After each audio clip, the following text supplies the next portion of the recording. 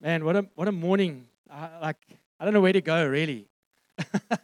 I'm like, we normally start at about. I mean, my morning starts at 5:30 on a Sunday morning, 5:30, because I wake up early and I get up and I spend time with Jesus and just prepare my heart for what He's doing and what He wants to do.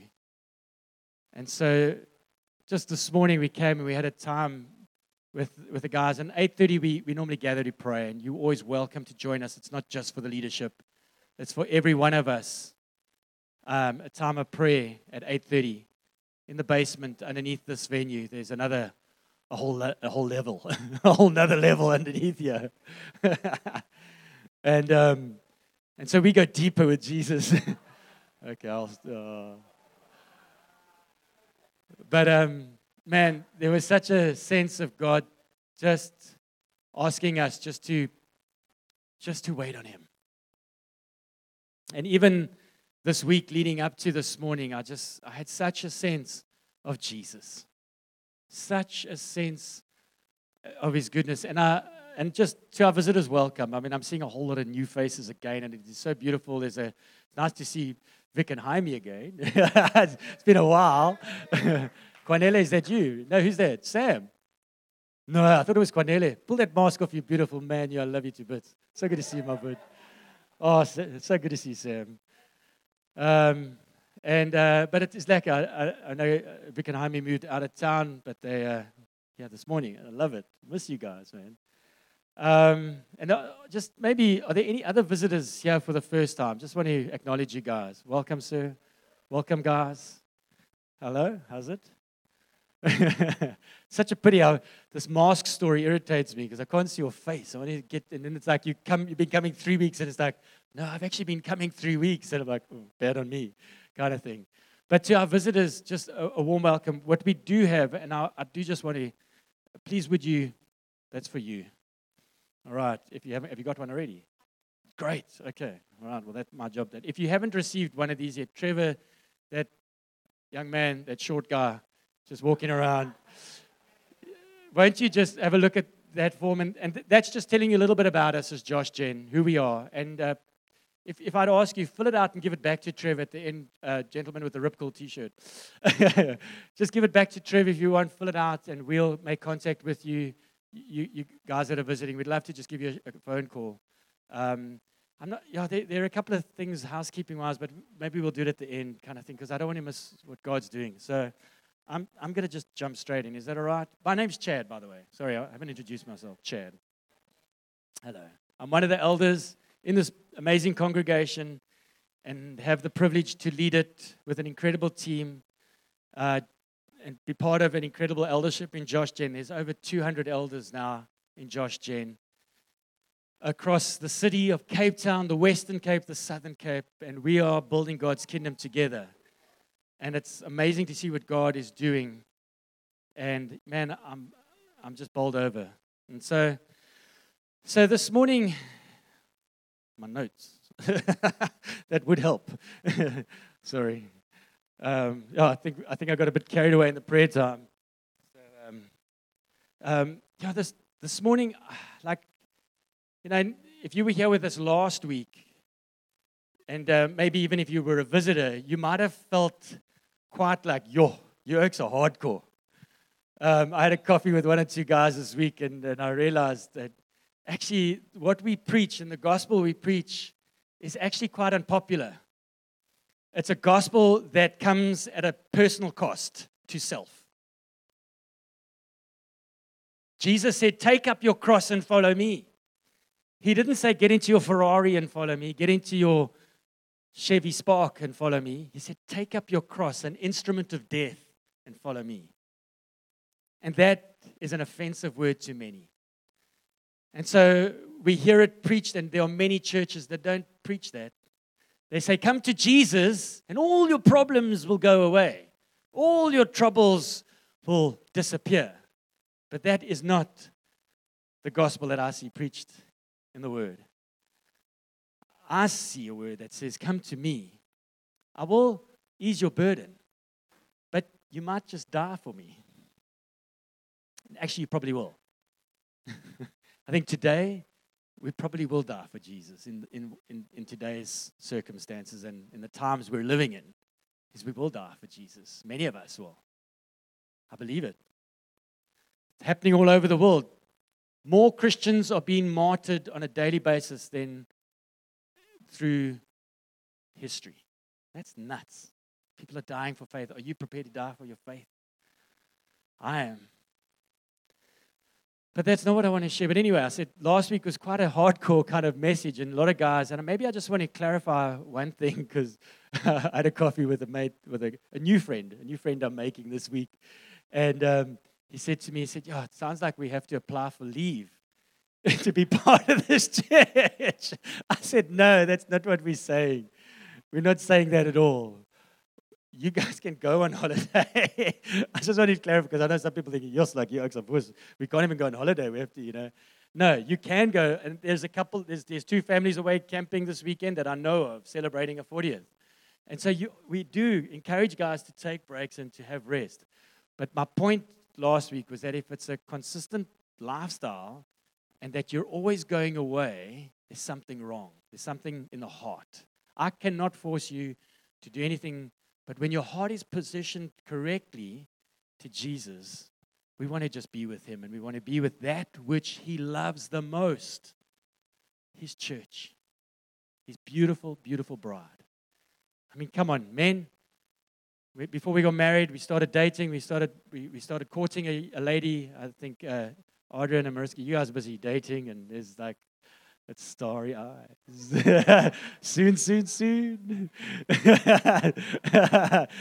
But I tell you what, when we love someone so much, we want to spend all the time we have with them. But I know he's missed her, because she was in Mossel Bay working there, and he was here, and it was like, oh man, it's hard, man.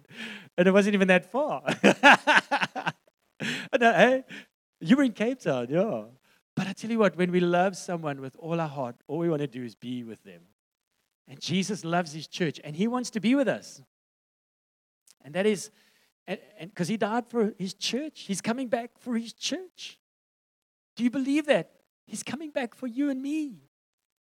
Shocker. He's not coming back for the sinner. He came for the sinner the first time round. Second time round, he's coming for his church. He's coming for his church. You, me. But we have a responsibility to be presented to him pure and spotless, without wrinkle, without blemish. Radiant bride. Beautiful bride. I mean, you just think about a wedding. Women spend so much time getting ready for that day. Hey? Come on. They spend hours choosing the dress. They spend hours deciding what the hairstyle is going to look like. They spend hours on the makeup. Even the men have to have a haircut. Hours. There's so much that goes on in the preparation of a wedding ceremony, in the natural. And yet, for Jesus, how much time do we give him? How much time do we actually spend on getting ourselves ready for him? Church, he has called us to be pure and spotless bride, to be a pure and spotless bride, to get ready for his coming, because he's coming soon. He's coming soon, and I can't wait. I can't wait, because, man, this world sucks compared to eternity. Come on. It really does suck. It's full of issues and hardship and COVID and all these other things. I mean, I just read the other day they've discovered a new, very virulent strain of HIV. Can you be like something else now? But there is a way that you can prevent that one. We all know that way. Okay. Stay pure. One man, one woman for life. Come on. Anyway, Jesus. You know, the thing that struck me the most this week in prepping is just the presence of God. Just the presence of God. And I felt like I wanted to entitle this, Are we a people of the presence of God? Are we a people of his presence? Are we a people who long and hunger for the presence of God? Are we a people who desire him with so much? Are we people that will chase after him with every fiber in our bone, with every inch of passion, with everything inside of us? Will we chase after him because he's worth it? the pearl of great price. That we would sell everything. And we find that one field where the pearl is, and we sell everything that we have, every possession, everything we have, and we would buy that one field because the pearl is there and it's so beautiful. And man, I just want to gaze into that pearl, and He is the pearl of great price. He is the pearl of great price. And we would be so just overcome with a love and a passion for Him. And that is my prayer for us as a church, that the Holy Spirit would reveal His love so that we can love Him back so much, that we would love Him more than life itself. And can we honestly say that I love Jesus more than life itself? I don't think there are many people today that could say that, but that is my prayer. That is the mandate before us, is to love Jesus as we love life, more than we love life. To love Him with every fiber, and not to be caught up in, sometimes we get caught up in His love for us. And yes, He does love us. But sometimes when we focus on that, it becomes a little bit me-focused. He loves me. He loves, it's not me, is it? He loves me. He loves me. But actually, we need to love Him. Not about me, but you, Jesus. I must be less. You must be more. I will decrease so you can increase. Hey, He must increase. I must become nothing. Less of me, more of you, Jesus. I love you. I love you. I love you. I love you. I love you. I love you, Jesus. That's my, I live and breathe that. I go for runs in the mountain. I love running in the mountain. And when I run, I look at His creation. And just even this morning, I think Theo was sharing in the prayer time, he just was overwhelmed by God. There was such a sense of, Jesus, I love you. I love you. Look at your creation. Yes, it's beautiful. We're so blessed to be living in this amazing time. But I love you, Jesus. I love you. I love you. I love you. And so in just meditating on this thing of the presence of God, I was led in my readings a couple of instances about the presence of God. And I thought the best place to start is the Old Testament. And I've been actually working through Exodus a little bit. And it was like, as I've been meditating, this passage in Exodus 19 sort of jumped out at me. And I was like, man, this is such a cool story. And I want us to read it together. So it's a bit of a passage, so I'm going to read it and go together. So on the third new moon, after the people of Israel had gone out of the land of Egypt, and on that day they came into the wilderness of Sinai, they set out from Rephidim, and came into the wilderness of Sinai. And they encamped in the wilderness. There Israel encamped before the mountain. And while Moses went up the mountain, the Lord called to him out of the mountain, saying, "Thus you shall say to the house of Jacob, and tell the people of Israel, you yourselves have seen what I did to the Egyptians, and how I bore you on eagle's wings and brought you to myself. Now therefore, if you will indeed obey my voice and keep my covenant, you shall be my treasured possession among the peoples, for all the earth is mine. And you shall be to me a kingdom of priests and a holy nation. These are the words that you shall speak to the people of Israel." So Moses came and called the elders of the people and set before them all these words that the Lord had commanded them. All the people answered together and said, "All that the Lord has spoken we will do." And Moses reported the words of the people to the Lord. And the Lord said to Moses, "Behold, I am coming to you in a thick cloud, that the people may hear when I speak with you, and may also believe you forever." When Moses told the words of the people to the Lord said to Moses, "Go to the people and consecrate them today and tomorrow. Let them wash their garments and be ready for the third day. For on the third day, the Lord will come down on Mount Sinai in the sight of all the people. And you shall set limits for the people all around, saying, take care not to go into the mountain or touch the edge of it. Whoever touches the mountain shall be put to death. No hand shall touch him, but he shall be stoned or shot." I got stumped there, but I shot. There weren't guns in the Bible. But it was arrows. Sorry, it took me a moment to realize that. "Whether beast or man, he shall not live. When the trumpet sounds a long blast, they shall come up to the mountain." So Moses went down from the mountain to the people and consecrated them consecrated them, and they washed their garments, and they said to the people, "Be ready for the third day. Do not go near a woman." On the morning of the third day, there were thunders and lightnings and a thick cloud on the mountain and a very loud trumpet blast, so that all the people in the camp trembled. Then Moses brought the people out of the camp to meet God, and they took their stand at the foot of the mountain. Now Mount Sinai was wrapped in smoke because the Lord had descended on it in fire. The smoke of it went up like the smoke of a kiln, and the whole mountain trembled greatly. And as the sound of the trumpet grew louder and louder, Moses spoke, and God answered him in the thunder. Then the Lord came down on Mount Sinai to the top of the mountain, and the Lord called Moses onto the top of the mountain. Moses went up. And the Lord said to Moses, "Go down and warn the people, lest they break through to the Lord to look, and many of them perished. Also, let the priests who come near to the Lord consecrate themselves, lest the Lord break out against them." And Moses said to the Lord, "The people cannot come up to the Mount Sinai, for you yourself warned us, saying, 'Set the limits around the mountain and consecrate it.'" And the Lord said to him, "Go down and come up, bringing Aaron with you. Do not let the priests and the people break through and come unto the Lord, lest he break out against them." So Moses went down to the people and told them. It was a long portion of scripture, but just such an incredible story of the presence of God coming amongst his people. And I just was looking at it, and I love the mountain. There's something about mountains that I've loved mountains for as long as I can remember.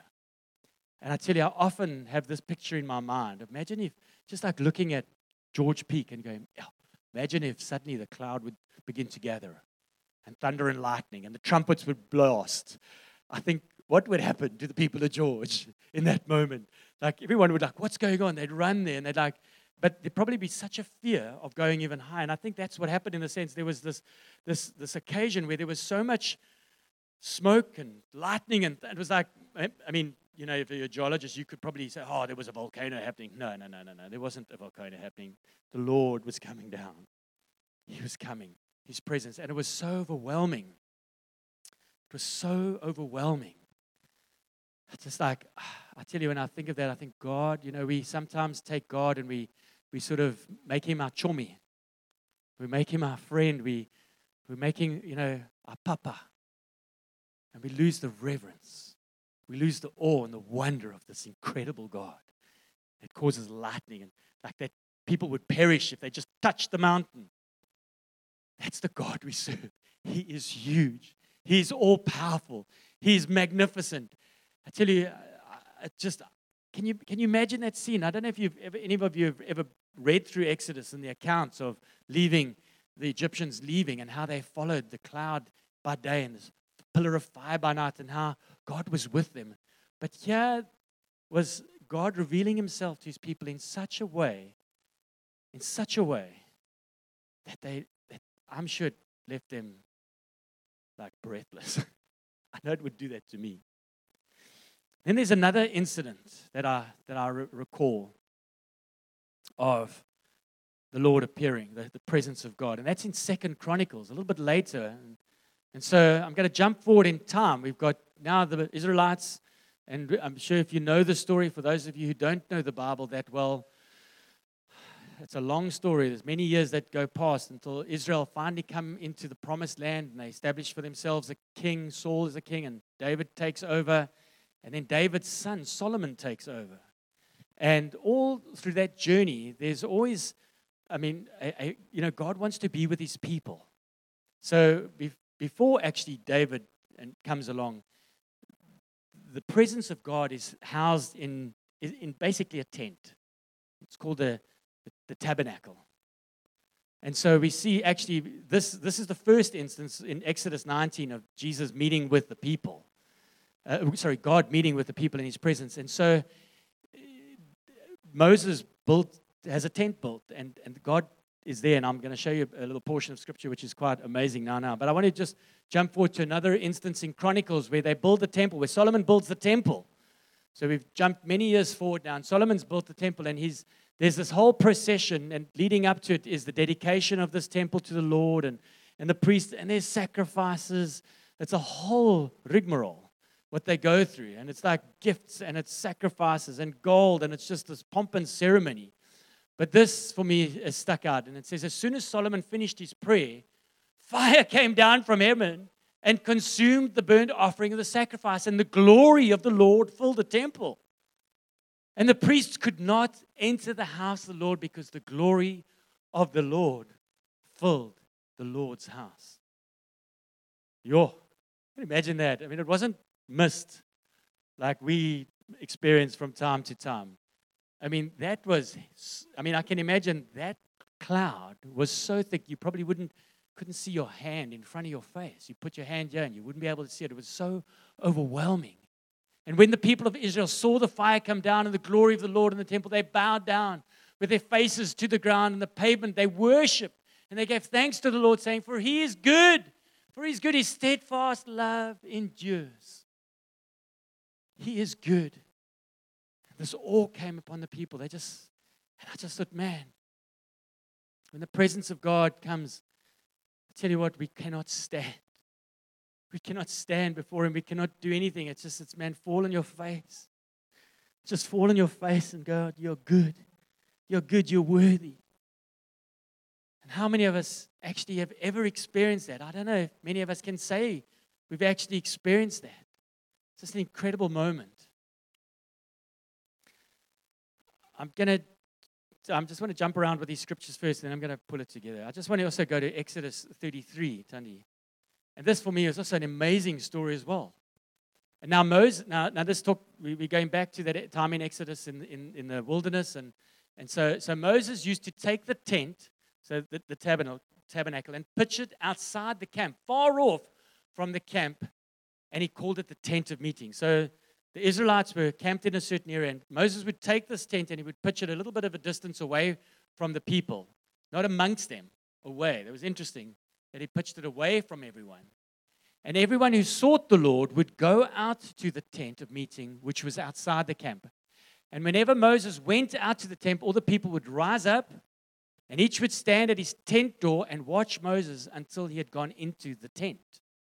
And when Moses entered the tent, the pillar of cloud would descend and stand at the entrance of the tent, and the Lord would speak to Moses. Imagine having a one-on-one with God like that. I mean, actually, wow. That's that. And when all the people saw the pillar of the cloud standing at the entrance of the tent, all the people would rise up and worship, each at his own tent door. Thus the Lord used to speak to Moses face to face as a man speaks to his friend. And when Moses turned again into the camp, his assistant, and this line always catches me. I love this little line here. It says, his assistant Joshua, the son of Nun, a young man, would not depart from the tent. That's quite intriguing that he has a young man. You've got Moses, this patriarchal figure, this incredible leader. He's having face-to-face conversations with God in this tent. And here's Joshua hanging around after Moses goes back to his tent. So those are just three scriptures. And I thought, what does this mean? Lord, what are you saying? And so what is God saying to us? What is he saying through this? And what was he saying to me this week? Because And again, it wasn't just, I always believe that, I'm always asking God, what are you saying to us as a people? What do you want to do in me as a person? But what are you wanting to do in us as a people? And I really felt the Lord is wanting us to be a people who are hungry for his presence. And here we have a man, Moses, who had an intimate relationship with Jesus, where he could usher in God's presence just to the people of Israel there at Mount Sinai. We have Joshua, a young man who would hang around in the tent and not leave.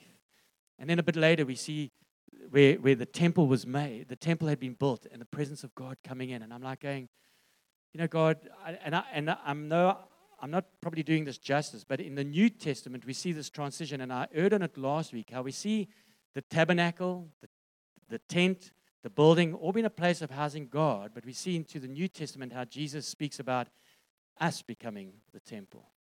We becoming the temple to house the Holy Spirit and to house the presence of God. And so I thought I just said, what are ways that we could just, as believers, as people who love Jesus, how could we see God's presence like more real in our lives? And what does that mean to experience the presence of God in your life? I think it firstly starts with that place, and there were three things there that I saw in that scripture. But the first one, I think, is that thing of washing, and they wash their clothes. And for me, that speaks of a confession of our sins. We need to deal with sin. We want to come into the presence of God, and we see stories throughout the Old Testament and even the New Testament where there was sin in a person's life that they would be struck down dead. They would be struck down dead. And I think we think, oh, that'll never happen to me today, kind of thing. There was an instance where there was a couple in the New Testament who lied to the apostles, and the Holy Spirit struck them down dead. Ananias and Sapphira, they were struck down dead because they had sin in their hearts. And so I really saw this it spoke about what Moses told the disciples. He told them firstly to consecrate themselves, to set themselves apart, to wash their clothes, and then to be ready. Three things to be devoted. That consecration speaks of devotion, just set apart from the rest. And that's what He's called us. He's called us to be set apart from the rest, but we can't have sin. It almost goes hand in hand. We can't have sin in our lives. We can't be expecting God to meet with us and to engage with us if there's sin in our lives. Because He's a holy God. Bronwyn brought that beautiful song while we were worshiping. You are holy. You are holy. And the word says that we need to be holy as He is holy.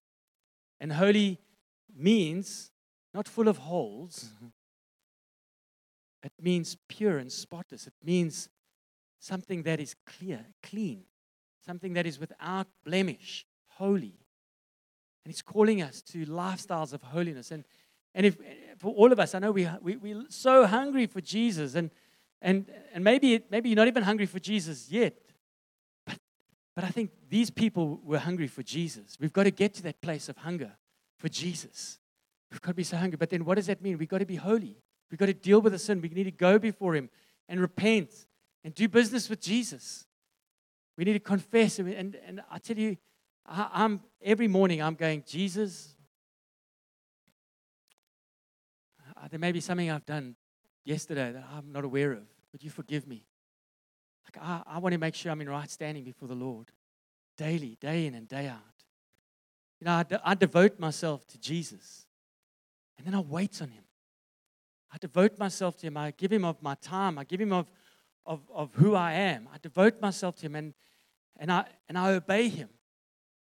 And that is what He's calling us. He's calling us to be a people of obedience. I see in that one scripture it said, I spoke about they obeyed the word of the Lord. They obeyed Him. He's calling us to be a people of obedience.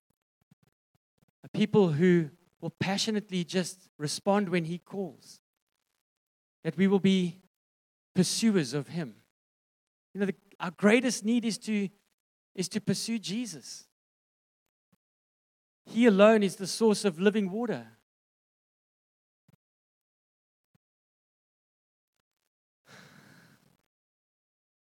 I don't know, am I doing this justice? I don't know if we can even begin to describe what it means to be a people for Him.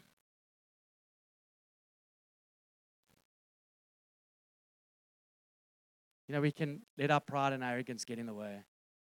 Let our ideas, what we've been taught and what we've learned. But I tell you what, Jesus, He wrecked my life. He has totally transformed me. I love Him with all my heart.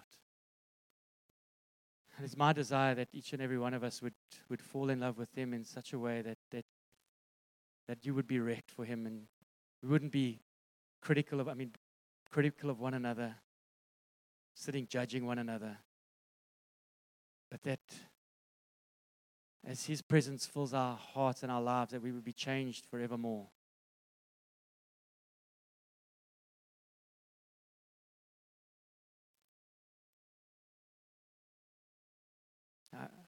Are we people who are asking Him to reveal Himself to us? I think those Israelites were desperate for something. They just left Egypt. It had been quite hectic. I mean, they experienced some incredible miracles, but I still can imagine there must have been some questionings going on. And Jesus revealed Himself to them in such might and power that I'm like, how can we be the same person?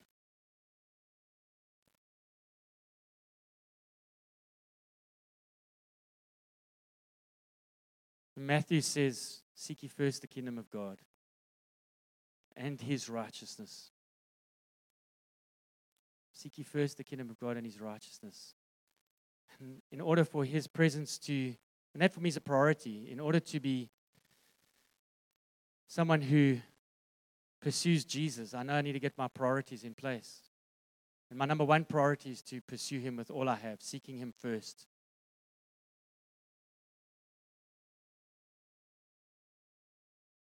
Colossians says this, it says, so if you have been raised with Christ, seek the things above, where Christ is, seated at the right hand of God. Set your mind on things above, not on earthly things. Man, I don't want to get stuck up on earthly things. And we can say, they're so important, what we do, our work, and all those kind of things, but I want to get stuck on Jesus. I want to get stuck on Jesus.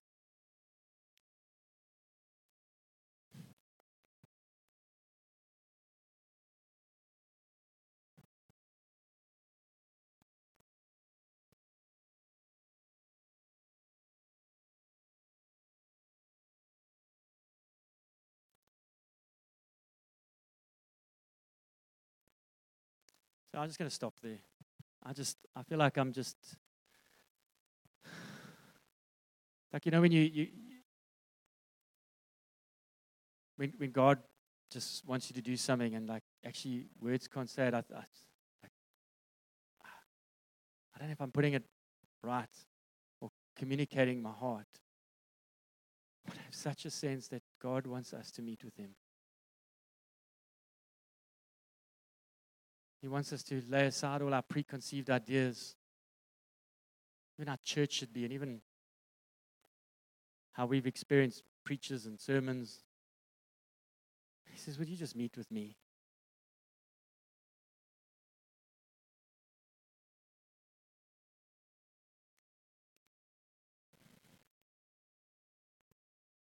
Will you humble yourself before me? The Psalm says, in his pride, a wicked man does not seek Him. In all his thoughts, there is no room for God.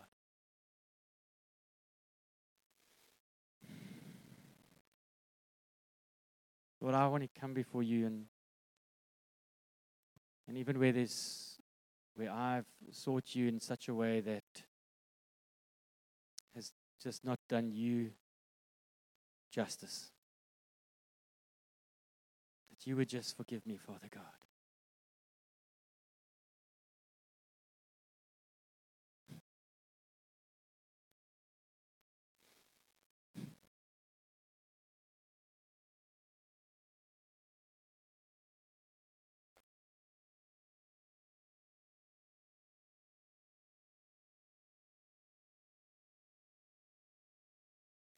Church, we serve an awesome and fearful God. And you may have come here this morning hoping for a good preach, hoping for something that would tickle your ears, but maybe you've even been coming to us thinking, when are these guys going to start preaching properly? But you know what? I can't get past the fact that it's not about knowledge. It's not about knowing things. It's about having an experience with Jesus. And so that we are changed. And the sad thing is that sometimes we encounter Jesus and we aren't changed. We're still the same person. So I'm praying right now, Jesus, that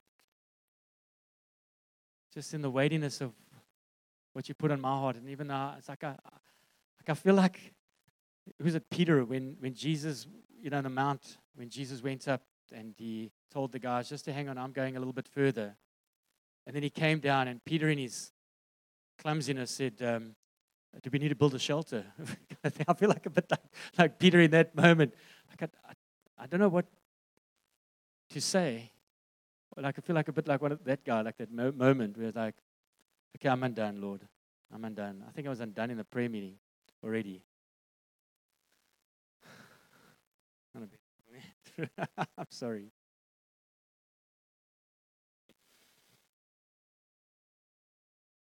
We just pray in the spirit where you're sitting.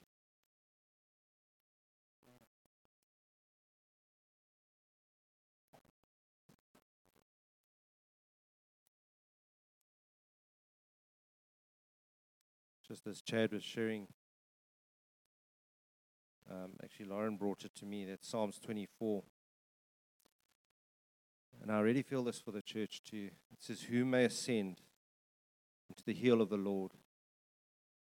Or who may stand in his holy place? He who has clean hands and a pure heart, who has not lifted up his soul to an idol, nor sworn deceitfully. He shall receive blessings from the Lord and righteousness from God of his salvation. And this is Jacob, the generation of those who seek him and who seek your face. And Lord, I want to pray as a church too that, Holy Spirit, won't you come right now? And in a sense, we're all looking up at the mountain of the Lord and just realizing that you are holy upon holy upon holy.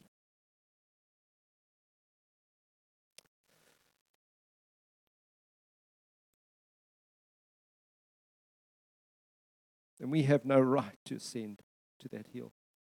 We have no way to get to that place where God dwells. You're a righteous God. You're righteous. And Lord, there's been an examining even this morning. Examining of our hearts, Lord, where we've looked at and we've had idols, Father, that we've had things and we've done deceitful things. Father, I want to pray for just, even for myself, I want to stand here and just say, I repent. I know there's times that I've spoken hard things to my wife and been difficult with my children, Lord. I want to repent of those things. Because you look at them, they're not small to you, Father. They're not small to a holy God. And Lord, I want to pray that every single one of us would find those things, Lord, that prevent us to going up in that mountain. Because your heart was to meet with your people. Your heart was to meet, but they stood on the outskirts and said, Moses, you go for us.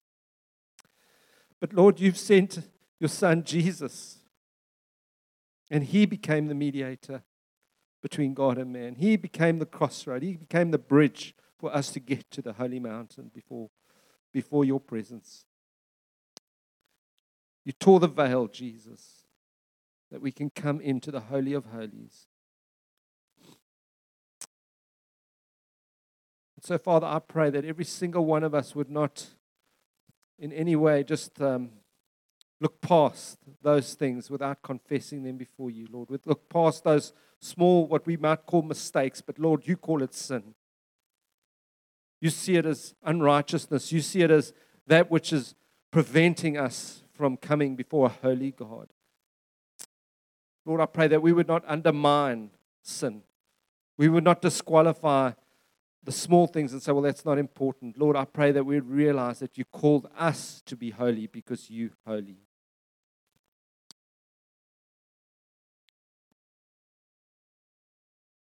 So every one of us stand before you. But Lord, every single one of us have to make our own decision whether we're going to repent before you. Because you're coming back to your bride without spot or blemish. And I want to be almost like Paul that says, I betrothed you to one groom. I want to present you as that bride. And I know even us as an eldership, we want to present this congregation here in George as a bride that Jesus just finds radiant. And so, Lord, I want to pray that in that radiance, as we put on those clothes of righteousness, that we would see the things that you don't like.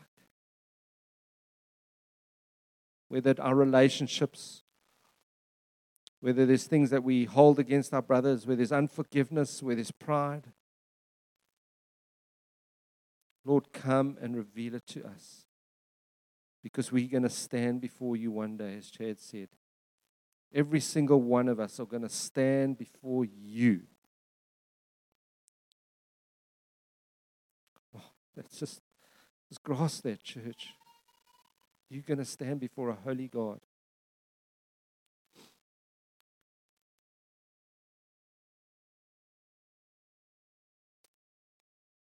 And Lord, I want to pray that we know it's impossible to come before you, but we know you've made a way through your Son, that he redeemed us. But Lord, as we put on Christ, we also take off ourselves. We cast off the things of the flesh.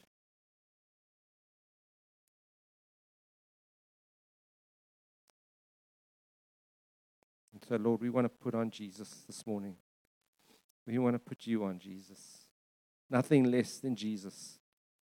Even as Paul says, I count everything rubbish. Everything rubbish in comparison to knowing you. And Lord, we want to put you on, Jesus, because it's the only way to the Father. It's the only way. Come, Jesus. Come and reveal yourself to every single heart here. Come, Holy Spirit. Come do the work.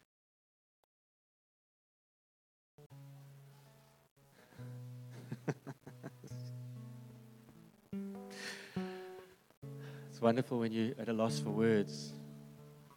And Jesus doesn't need you, actually. He doesn't need your words. He doesn't need your wisdom, your knowledge. He just needs your availability. He needs your heart. He doesn't need gifted orators, gifted teachers. He needs men and women that are passionate and sold out for him. I think that's what he's trying to say to us this morning. So often we have our agendas, we have our, I prepped. Okay, I did prep. I promise you. I spent time before the Lord. I waited on him. Sometimes he just says, can you just get out the way?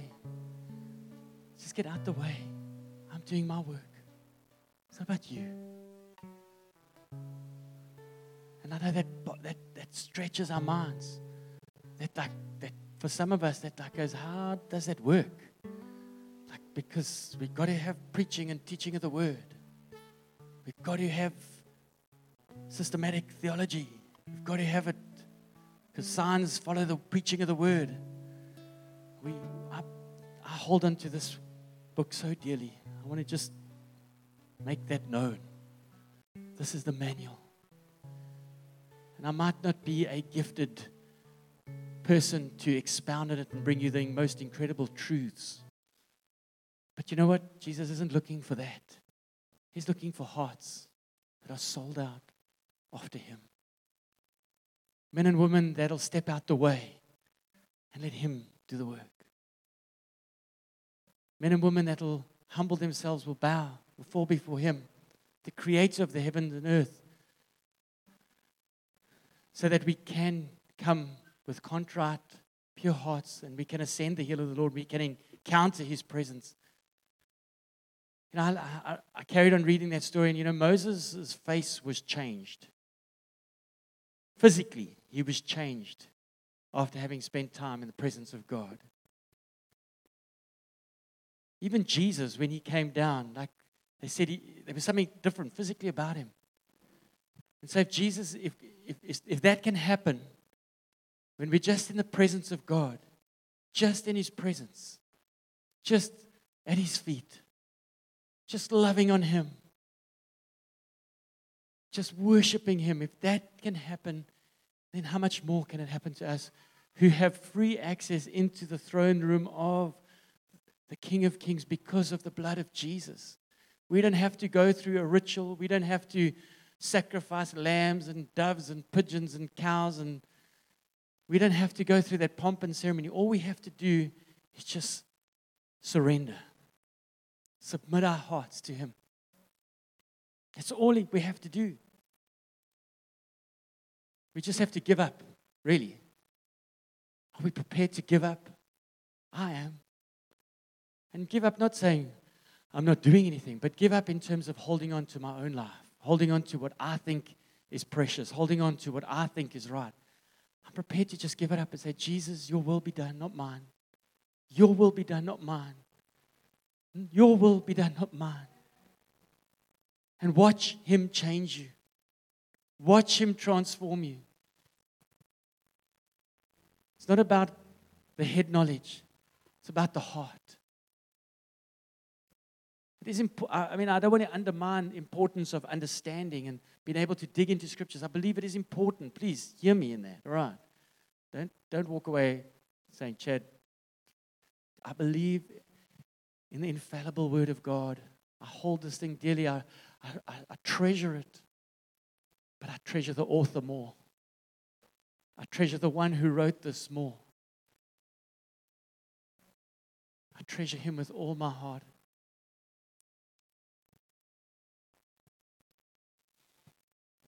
I treasure the fact that, I was pondering on this fact, like some of us, like I used to know, years, guys would go to Bible studies. People love Bible studies. And I'm not against Bible studies in any way. But when I look at your life, how has that Bible study made you more like Jesus?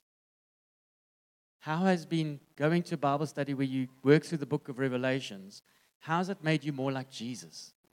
Has it? Because if it hasn't, then you're wasting your time going to the Bible study. Because the point of studying the Word of God is to transform your mind. It's not just to get head knowledge. It's to transform you. That's why we study the Bible. So don't be fooled into thinking that we just need to have a good Bible study, because we need to be changed and made into Jesus' likeness through this Word, through understanding. I was reading the thing about, I was reading also in Ephesians about husbands loving your wives as Christ loved the church. Wives submitting to your husbands as a church unto God. Like those things, if we, that's good meat. But if you get it and it becomes rooted in our life, I tell you what, men, you will be amazing husbands. Wives, you'll be amazing wives. Studying Revelation is not going to make you a better wife.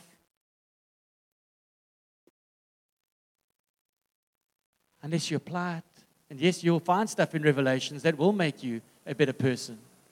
But if you're just studying the Word for the sake of studying the Word, you've missed what Jesus wants to do. And even, that's what I believe, even sometimes it's just sitting at His feet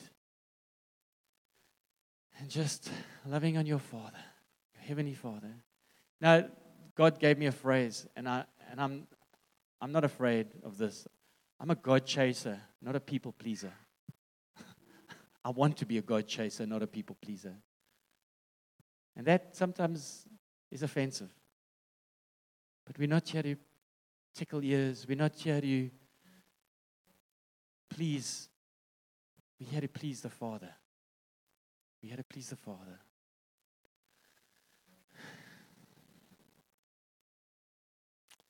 Just so maybe we can just bow. I don't know where to go more. I can't just go home and find Jesus. Go home and find Jesus. And if you don't want to come back again, that's fine. But honestly,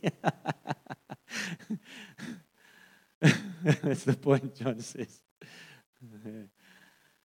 Jesus, and let's just close our eyes. And maybe just as you've sat here this morning, and I need to do this because this is the mandate. I've got to preach the gospel. Jesus died for our sins.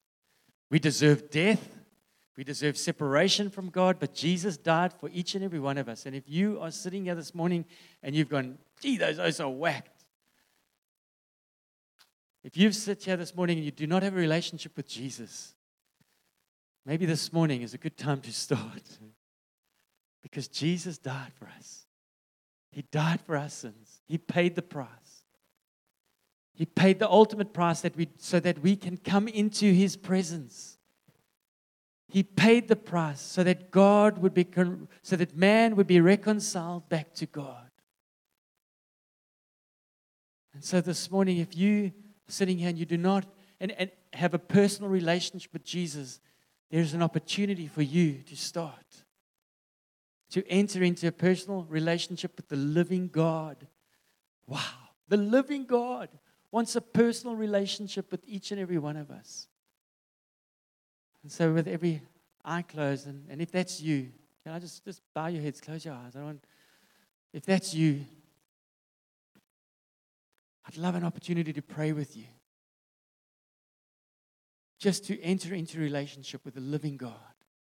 Maybe you could just acknowledge, just raise your hand, just ever so slightly, and I can see it. I do need to just give that opportunity because, man, you might not get another one. Turn your eyes upon Jesus. Look full in His wonderful face.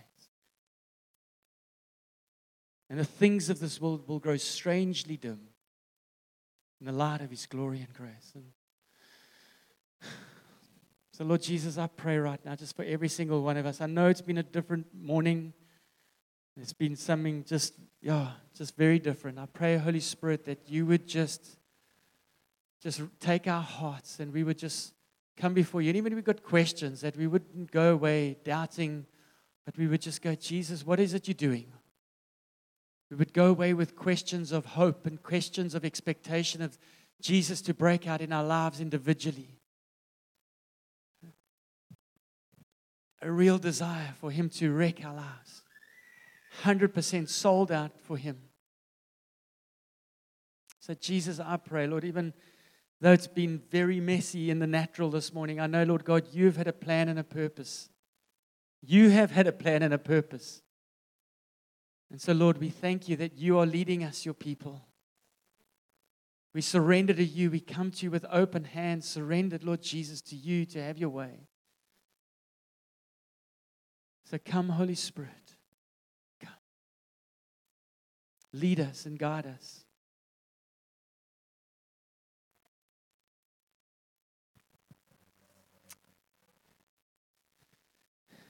Lead us and guide us, I pray, in Jesus' name.